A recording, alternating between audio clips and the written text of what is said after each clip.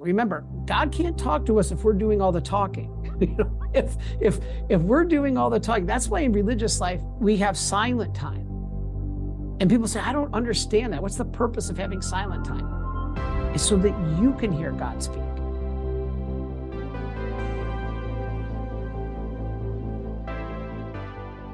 One of the things that we're facing today is discernment.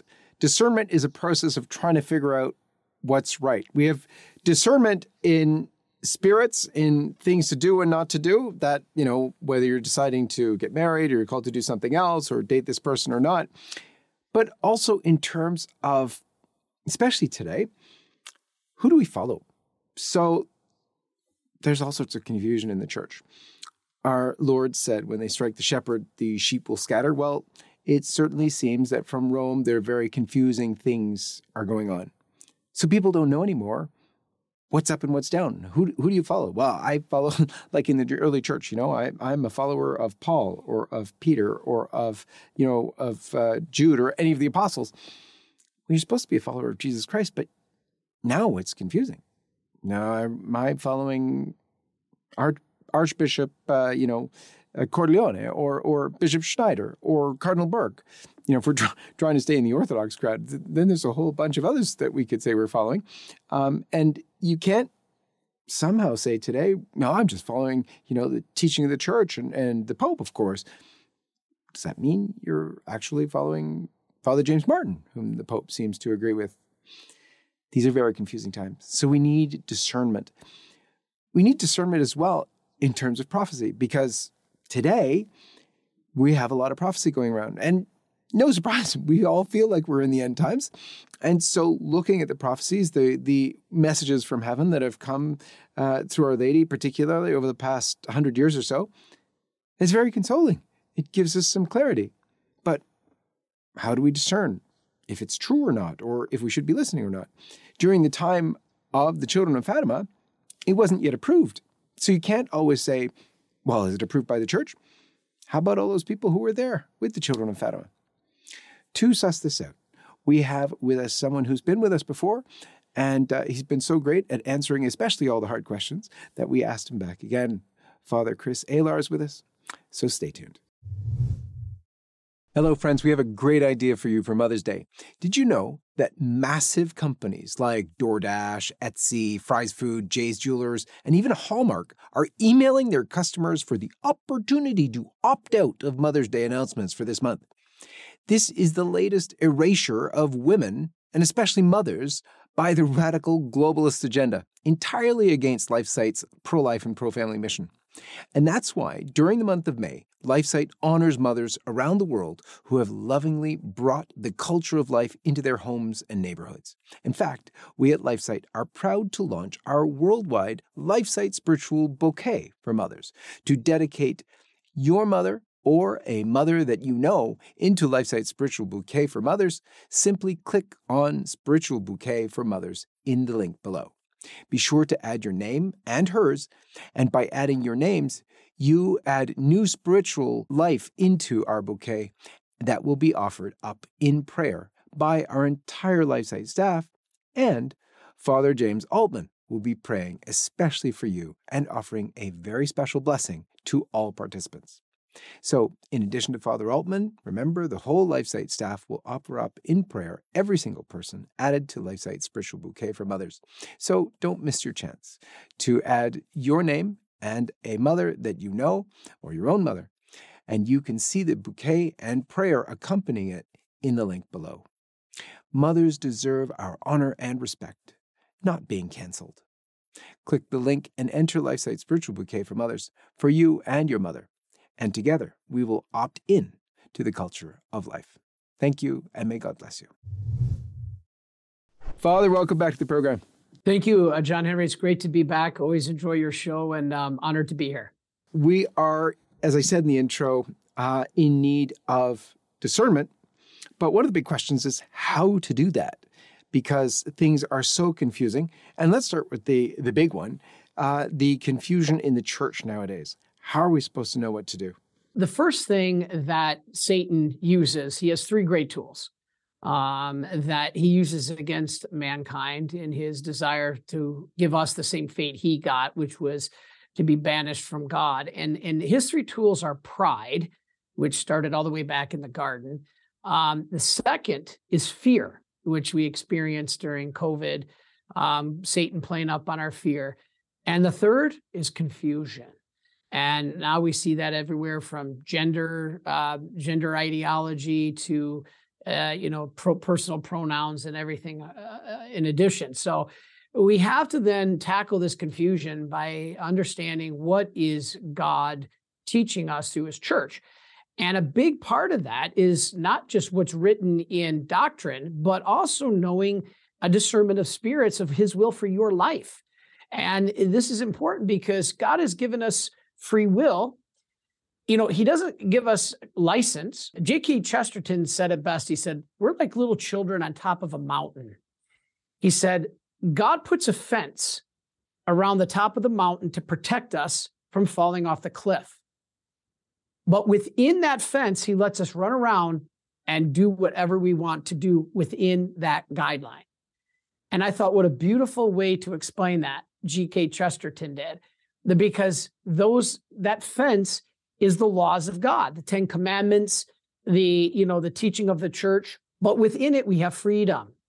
And I think it was Augustine that said, I loved it, love God and then do whatever you want. So, because what that means is that if you truly desire to please God, your will then become perfectly in line with his will. That's why the Blessed Virgin Mary was a perfect example. Father Stephen Shire, who was a priest that I met, he had an experience where he had died and went before the judgment throne of Christ, ended up being revived. But he said that the Trinity cannot say no to Mary. He said, so always invoke her intercession. And I used to think, well, why? And the answer is because her will is perfectly aligned with God's will. And so everything she desires ends up being God's will. And so this is really what's powerful. And so how do we know, though, what those things are? How do we know how to discern if we're not sure? Like two good things you and I've talked about before: marriage or the priesthood, for example, or marriage or entering a convent. And, we can make some big decisions that we need God's help. A lot of things God does not restrict us. Like, do I want to use the nice dishes tonight at dinner or the casual dinner dishes? God gives us free will here. He gives us freedom. Let's not be scrupulous. But in the larger decisions, he does give us guidelines. I saw an article, one of my favorite philosophers is Peter Kreeft out of Boston College. How he's remained there over the years is a grace of God, because he's a light in the darkness of Catholic, sometimes secular universities. But he said, you look at 7 places, and here's what they are. He said, number 1, Scripture. Scripture tells us flat out many times through the Ten Commandments and others what God's will is, very clear. The second is church teaching. Christ establishing his church in Matthew 16:18 clearly gave his authority to the church. And if the church gives you church teaching on things like contraception, abortion, you're following God's will. The third one is human reason. He said we can use our human reason to be able to determine if something is right or wrong.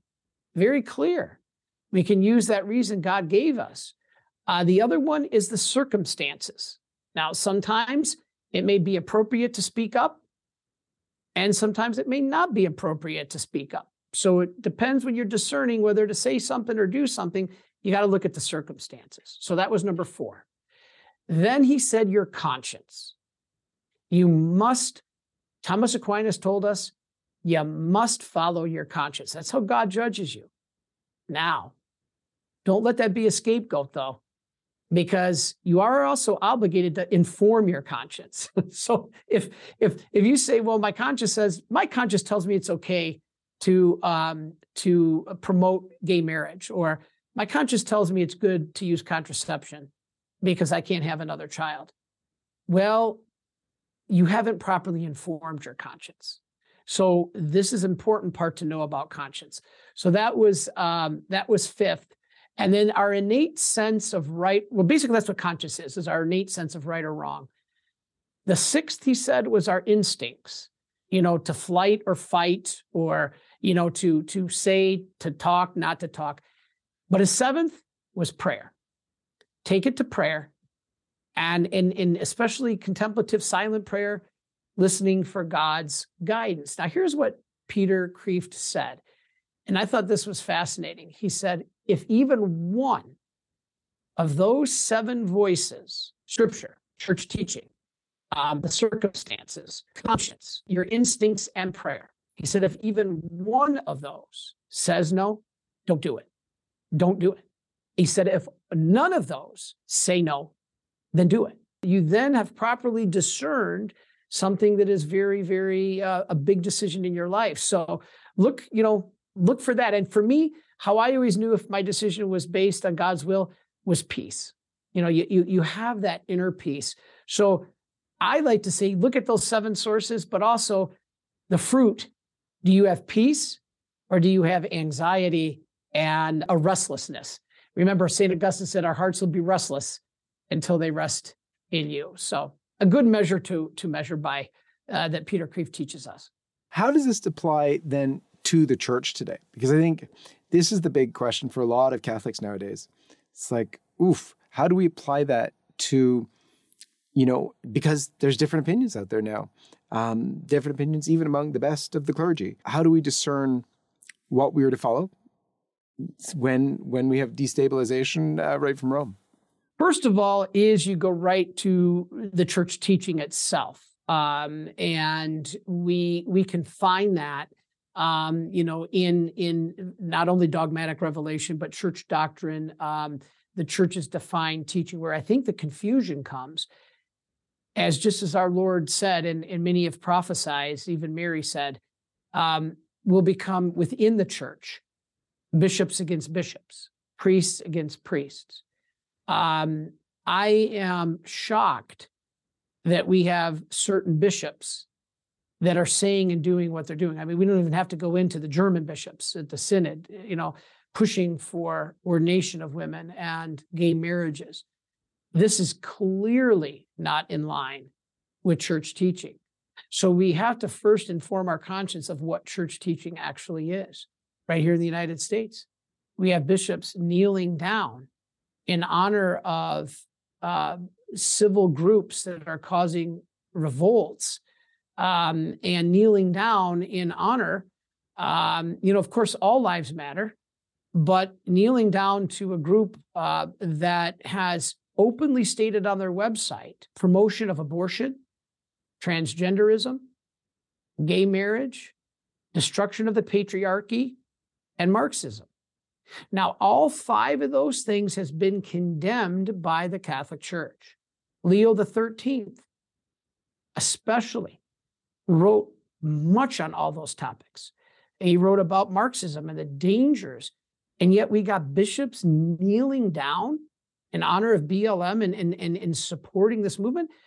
Are they even realizing that all five tenets of that movement are against church teaching? It has nothing to do with racism. This has nothing to do with racism. This has to do with something that is bigger and called human life that we are trying to support. And so we have to first educate ourselves on what the church really teaches. And John Henry, I'm sure you guys are the same. I get letters all the time saying this particular bishop said it was okay to use contraception, or this particular bishop said that it was okay in certain circumstances to have an abortion. And we always have to write back, unfortunately, that bishop is not in line with Catholic teaching. And so we have to educate ourselves to what the church actually does teach. And a lot of people are confused. And so I always say, if you're still confused, use the discernment of spirits. The Ignatian spirituality is a very strong thing. And Ignatius taught us that there were three rules. And if I may go into these real quick, they may help some of you. Ignatius said, whenever you have to make a decision and you're not sure, church teaching is always the first place to start. But there's no teaching on a church teaching that says I should be a priest or get married. so I have to discern the Spirit. What is the Spirit? And sometimes you really do have two good choices. I was engaged to be married prior to becoming a priest. I honestly believe that God left me that choice. Yes, many times there are right answers and wrong answers, but sometimes God leaves the choice to us. Now, for instance, I use the example of the dishes. Do you clear the plates before the cups or the cups before the plates? Okay, I think God lives that to your free will. But in a big decision, he has a plan for you. And a telos, this is the fulfillment of what his plan is for us. Now, sometimes those can have multiple answers. Like, I really feel if I would have made the choice to become a father and a husband, God would meet me where I was at. He would have said, now, okay, you made the choice to be a husband and a father. Now be the best husband and be the best father that you can be. I had a woman once, John Henry, come to me for direction, and she said, Father, I know I missed my call to be a nun. I am absolutely convinced God wanted me to be a nun. And you know what? I'm not going to drop everything and I'm going to go become a nun. She said, I'm married with 3 young children.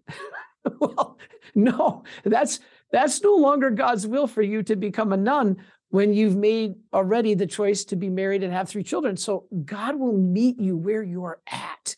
He will then say, now to her, be the best wife, be the best mother that you can be. I'm here with you. But let's back up. What did Ignatius tell us prior to making those decisions? Well, it sounded like she failed because she didn't properly discern that decision before she made it, if that was God's will for her to be a nun.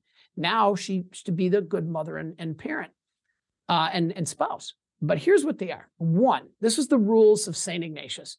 Rule 1 is be attentive to false consolations. What does he mean by that?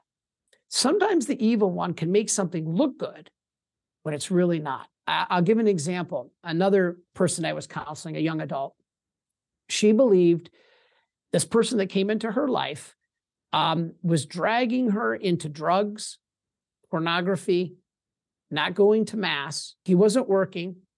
She was supporting him.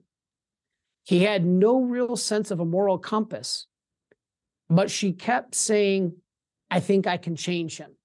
I think that's why God has him in my life. And I said, okay, see over time how this leads you. Well, after several months of counseling her, he still wasn't going to church. He still wasn't stopping drugs. He was talking her into promiscuity and fornication. And it was getting worse. Now, at some point, you have to realize that God doesn't want you to be drugged down, but yet the evil one can use it that this is a good thing. This person is good in your life. Don't be afraid to cut out something out of your life that is taking you away from God. Very important. And so this seems like a consolation, but it's not necessarily. It could be a very big danger. Now, the second rule that St. Ignatius taught us was never make a major decision in times of desolation. Because in times of desolation, our mind and our free will, or our moral, or our judgment, our ability to make good judgments is impaired. That's why the church teaches alcohol is okay, but not to the point of overindulgence where we're drunk, because it affects our judgment.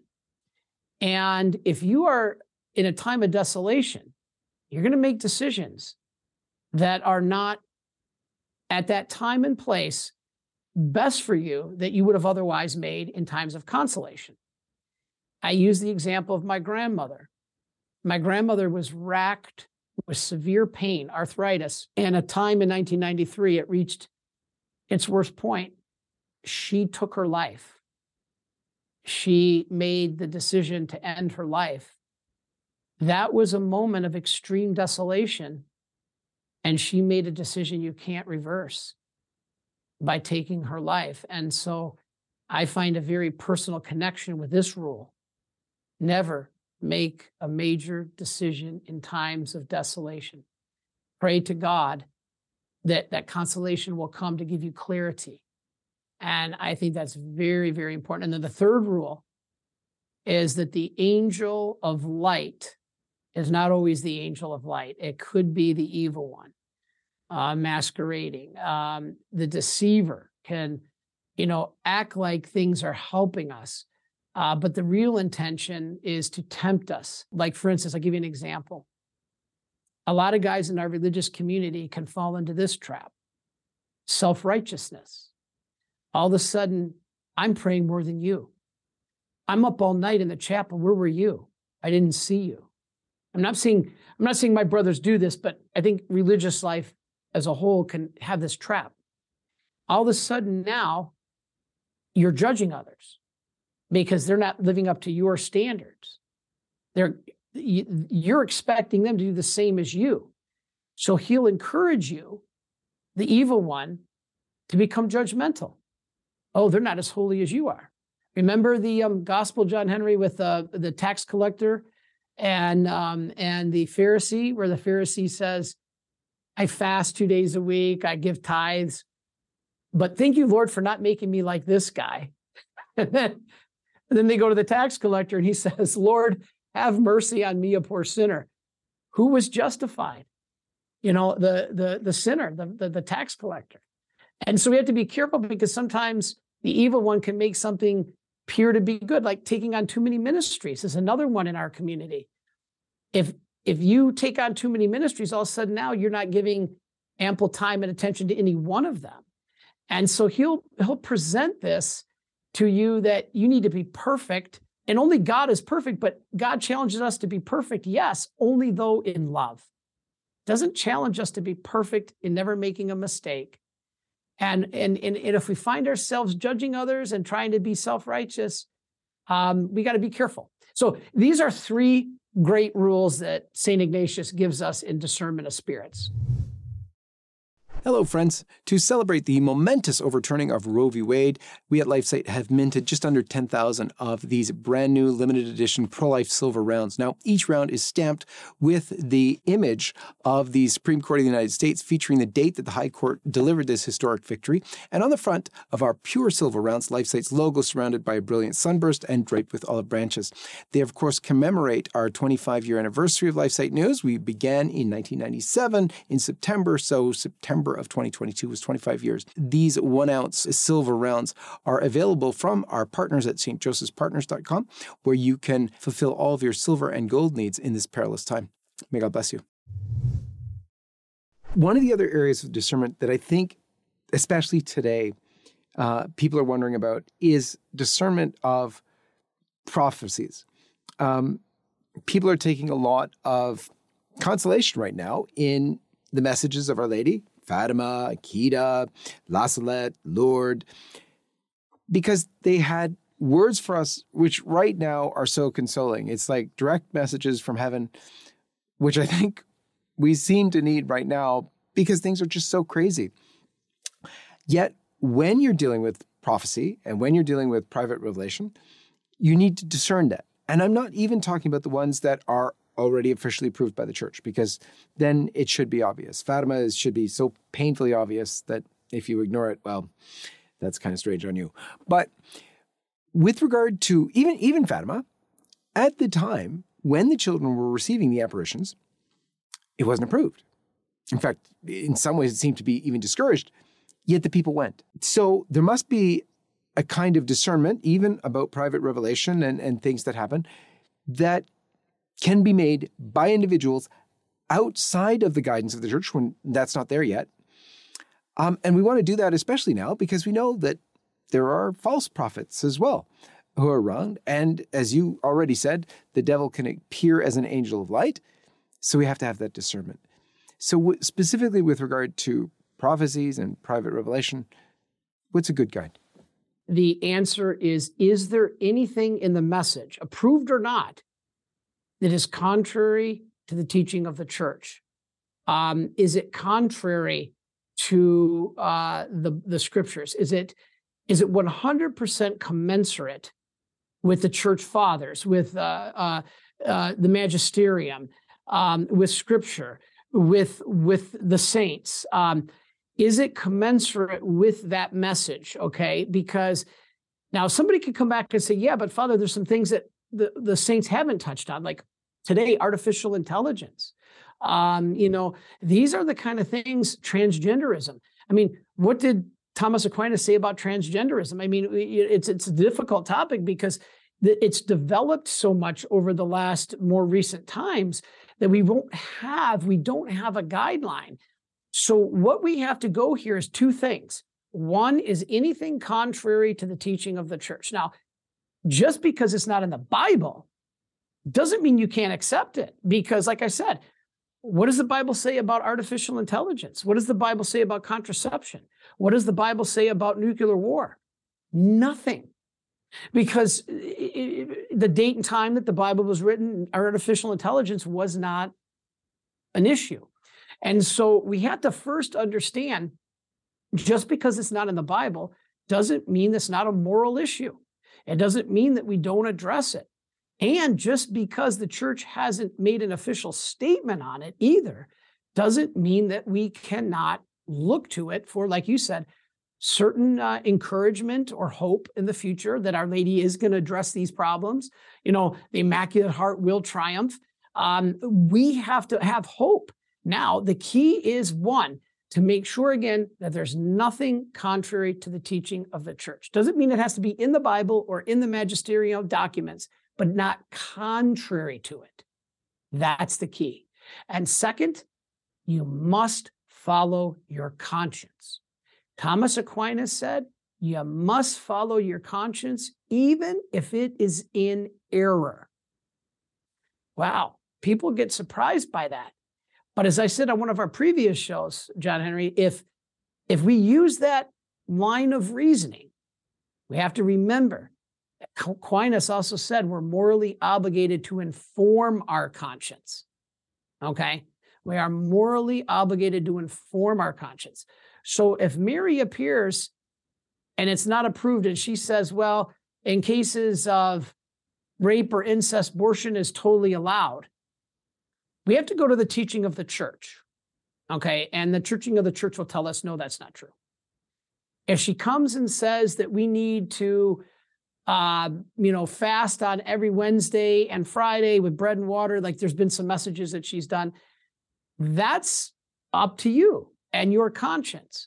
If your conscience tells you I should be praying for the holy souls in purgatory and fasting every Wednesday on bread and water, and you medically are able and you're healthy enough to do it, then God is speaking to you. God is speaking to you in that apparition.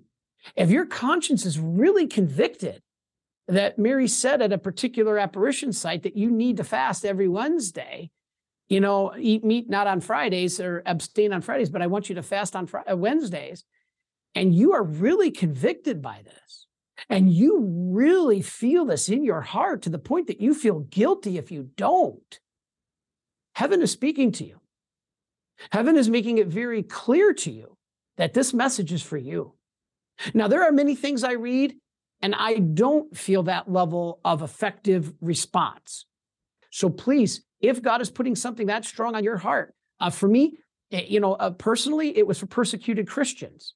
To pray for persecuted Christians, what's happening in the Middle East, we don't hear about. Why is our Holy Father not asking every Christian to pray and fast for Catholic priests in Nigeria? Every day I turn on the news, there's another one being kidnapped or murdered.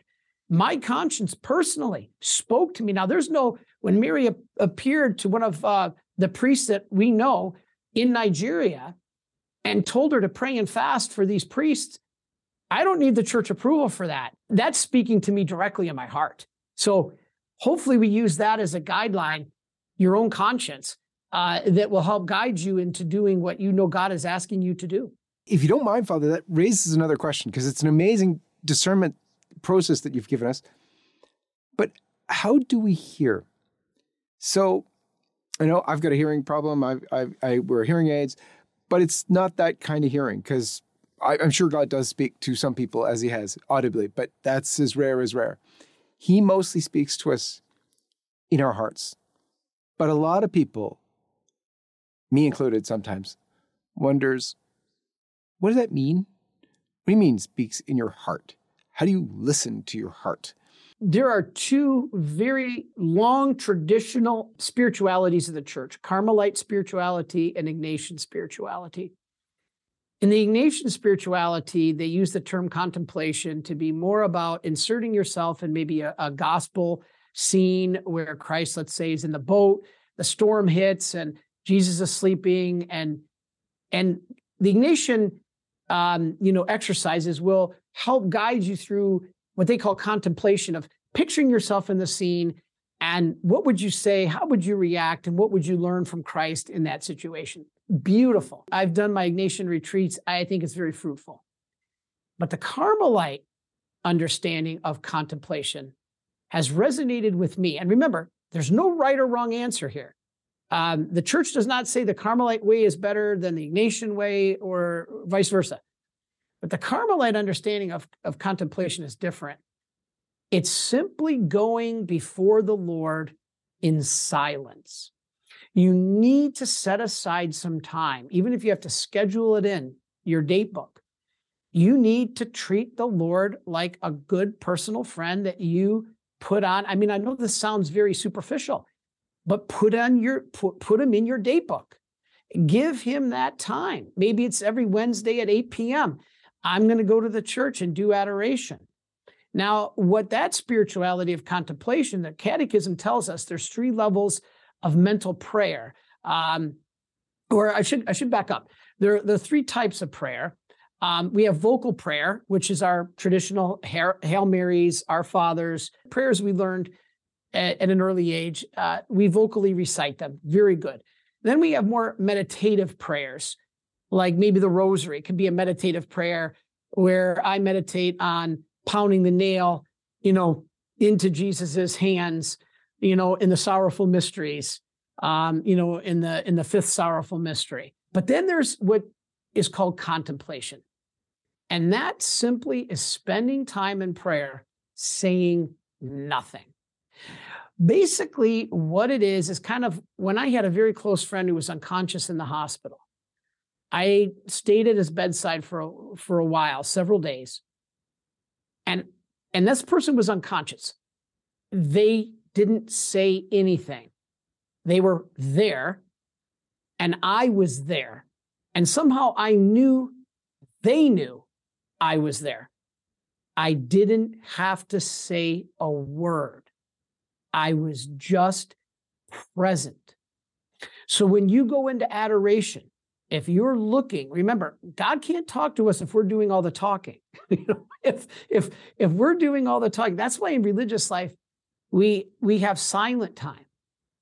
And people say, I don't understand that. What's the purpose of having silent time? It's so that you can hear God speak. You stop doing all the talking. So schedule some time in adoration and go before the Lord in quiet where you say nothing. Maybe do what St. Therese did. Take a picture of Jesus. Take the Divine Mercy image and just gaze upon it. Like the Divine Mercy image right here behind me. Just gaze upon it. Let those rays sink in and say, Lord, I'm here. Your servant is listening. And I tell you, I denied my vocational call to the priesthood for 30 years. And I finally heard it because I never believed it could be true.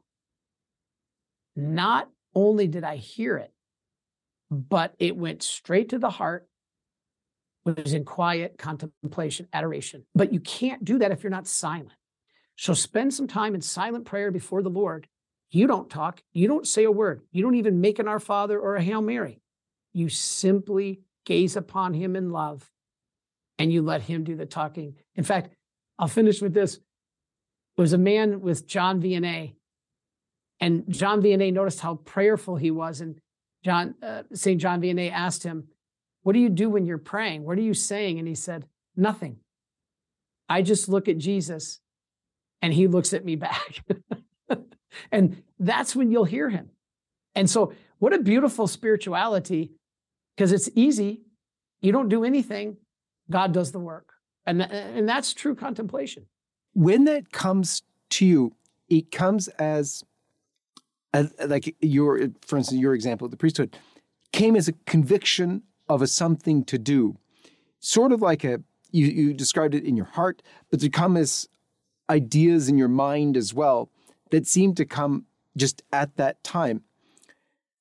Once they're there, once this, you're in adoration or you're in prayer, you're looking at an image of the crucifix or a lady or whatever, and you get this conviction or idea or whatever it is from that you believe is from the Lord. Do you run with that or do you discern first? There has to be one more step in discernment. After you do the opening of the heart, and actually, I'll go back to Father John Hardin that really laid this out well. He said there's three things you got to do on the peripheral to be able to open yourself up to receive the voice of God in prayer and to be able to discern the spirits properly, like Father Timothy Gallagher says in Discernment of the Spirits. Father John Hardin said this: attitude, peace, and confidence. What did he mean by that? He said the first thing you got to do is have the right attitude. You got to open up your heart that if God tells you something you don't want to hear, are you going to listen? Now, me for 30 years, I would listen to God if it's what I wanted to hear. So, if I had an attitude, it was, yeah, Lord, I agree with you as long as you agree with me. And we still fall into that. But he said, you got to have the right predisposition. You must have yourself opened to understanding what God's doing in you. And you have to be willing, if he gives you the opposite answer of what you want to hear, to say, okay. So number one is attitude. And then he said, once you open your heart and he guides you, you will have peace. If you make a decision and it's filled with anxiety, depression, restlessness, most likely that's not of God. Now, that doesn't mean you won't have crosses. It doesn't mean you won't have suffering. Look at Job. Job was doing the will of God.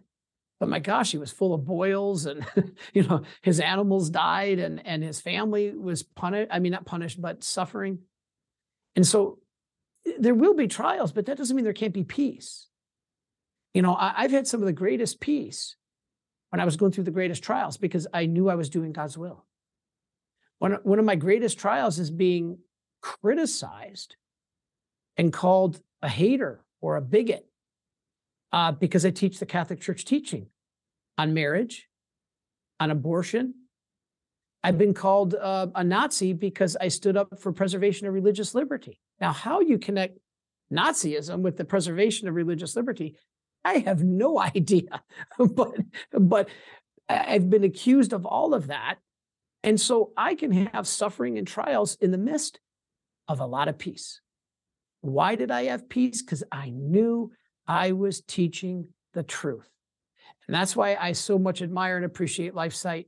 You guys have taken that, you didn't waver from the truth. Even at the expense of being canceled, you never wavered from the truth. With that, you can have peace.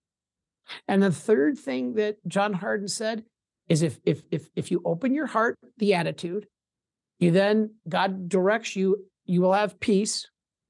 And the third thing is you got to have confidence that even if you are down a road that's very difficult, even if you are being challenged beyond what you think is your limit, you have confidence that what God is putting you through is in your best interest.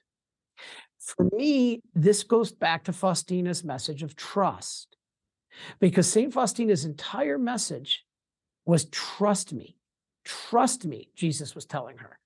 So even if the Lord makes it look like he's going to cancel us, destroy my name out in the public world because I'm a bigot and a hater and all that, I have confidence that God's providence is overseeing it, and I trust him. As long as I keep those three things in mind, I will persevere. we have our elections coming up, and I might be assigned to go to Africa or to India. Now, I might say, wow, I don't want to go. But somehow, Lord, I trust you. You got my best interest at heart. That's how I know it's God's will. And so that to me is very important, because when God speaks through superiors, you can be known that it's, unless they ask you to do something sinful, you know that it's God's will. And so for you out there, the laity, I would recommend a spiritual director, because what a spiritual director can do is help walk you through those processes. And if you're obedient to your spiritual director, Jesus told St. Faustina, listen and reveal yourself to your confessor and spiritual director. If you hide from him, I will hide from you. And so what Jesus told St. Faustina was very important. If you want to truly know God's will and you're having a tough time discerning it yourself, get a spiritual director, and you commit, you find that one that you can relate to. And if they show you and lead you through being a prayerful priest, they will show you God's will. But the question is, will you be willing to follow? And then if you have confidence and trust in God, you will. And then you know completely you're doing God's will. Even if your spiritual director messes up and accidentally takes you down a different road, guess what, everybody? God doesn't hold you accountable. You will not be held accountable because you were obedient to who he gave you as a spiritual director. Guaranteed you will get to heaven if you follow the commandments and you follow a spiritual director to do the will of God as best that he teaches you, and you stay within the teachings of the church, not sinning. God will reward that because you're being obedient. And that's the greatest of the vows. Poverty, chastity, obedience. Obedience is the greatest. And so God will reward that.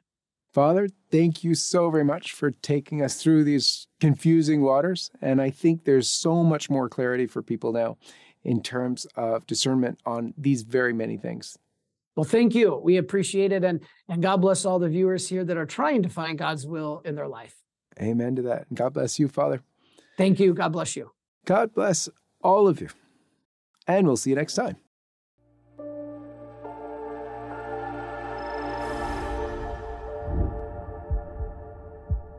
Hi, everyone. This is John Henry Weston. We hope you enjoyed this program. To see more like it, be sure to hit the subscribe button below to get all the latest content from LifeSite News. Check the links in the description to read more and connect with us on social media so that you can stay up to date with all the latest life, family, faith, and freedom news. Thanks for watching, and may God bless you.